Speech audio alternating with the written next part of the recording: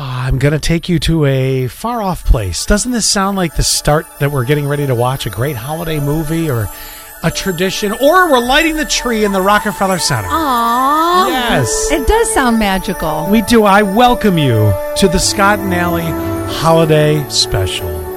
On Hallmark. And Lifetime. And Lifetime. And ABC. And ABC. ABC Family. Oh, Christmas tree. Bette Midler? No, the Queen Aretha.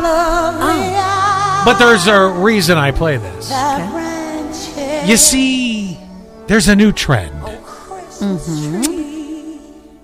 A Christmas tree in your bedroom will improve your sex life. Oh, I think so, yes. Why is that? Don't you think? Is it artificial or real? Is it? Well, because you don't want artificial, only real wood. It is. It's because like there's this romance, this aura. I know that. That's exactly what it is. When Zach and I are on the couch and the tree's lit up and we're all snuggling, and you're lit up, and I'm lit up. Hey Zach, see what we did to that angel on the tree? No, I'm sorry, I got caught up in the moment. But anyway, what did we do, Scott? I don't know. I use a star. So, if you'd like to improve your